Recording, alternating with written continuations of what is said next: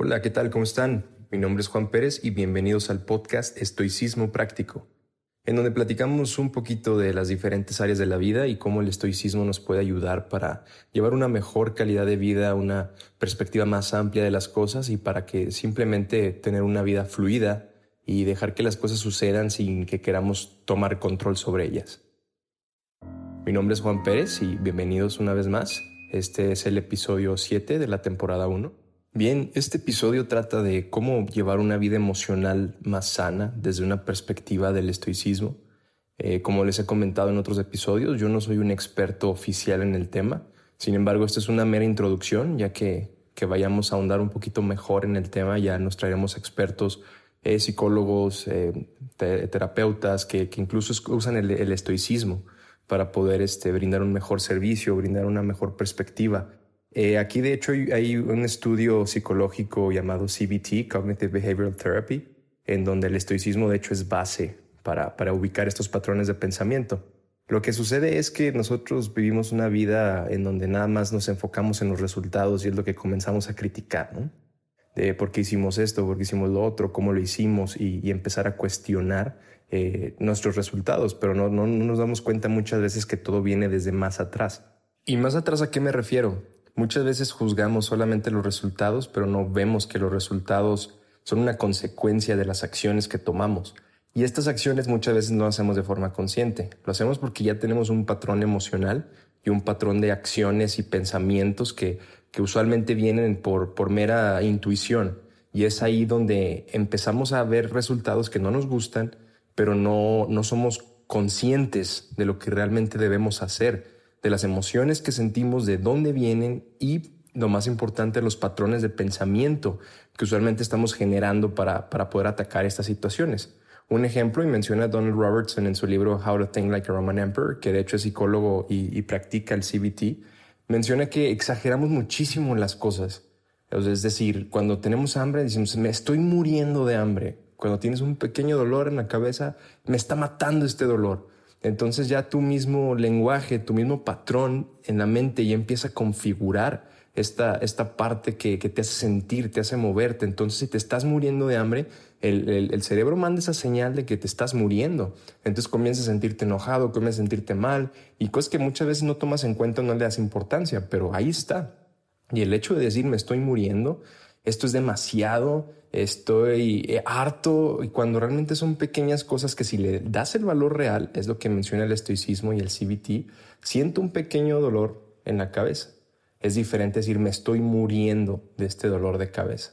Entonces ya se empieza a configurar y los patrones de pensamiento se empiezan a formar. Entonces ese es un tema muy interesante que vamos a platicar ya que tengamos a algún experto.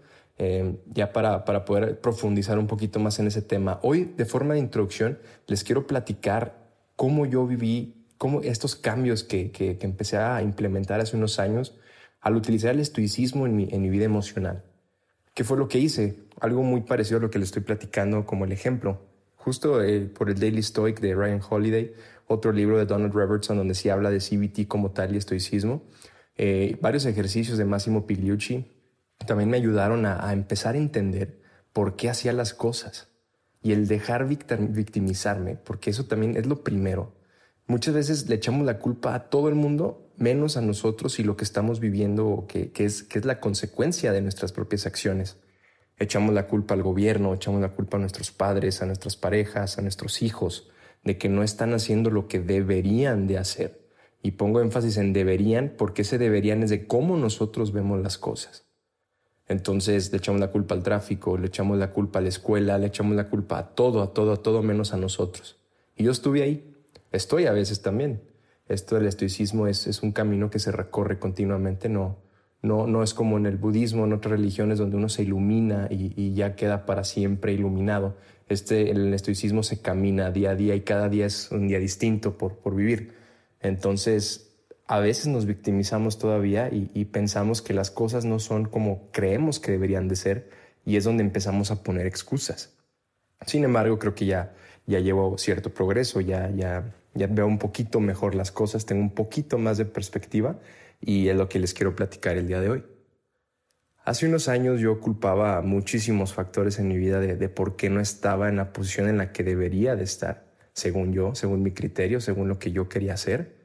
Desde el clima hasta mis padres, situaciones que viví en mi infancia de traición, de abandono, que continuamente conforme fui creciendo fui culpando y decir es que si no hubiera pasado eso, yo ya estuviera haciendo esto. ¿Les suena? ¿Suena algo que ustedes han pensado, que han dicho?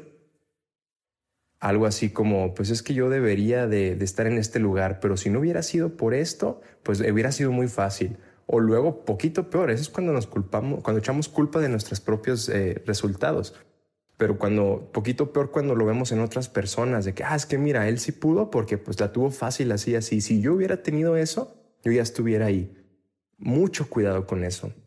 Es justo con lo que los quiero dejar el día de hoy. A mí me pasó varios años estar atrapado en esta burbuja en la que yo pensaba que yo estaba bien, que yo todo lo que hacía estaba bien, que las respuestas correctas siempre venían de mí, que nadie me escuchaba, o que realmente no había la situación, el lugar, la persona ideal para que esto sucediera. Fue cuando empecé a cuestionarme realmente si lo que yo pensaba que estaba bien realmente estuviera bien.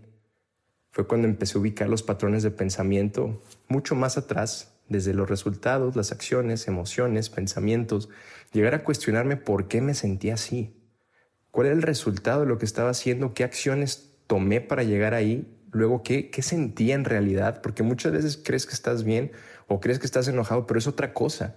O sea, hay que ir más allá. No es lo mismo decir me siento enojado a me siento muy frustrado por esta situación.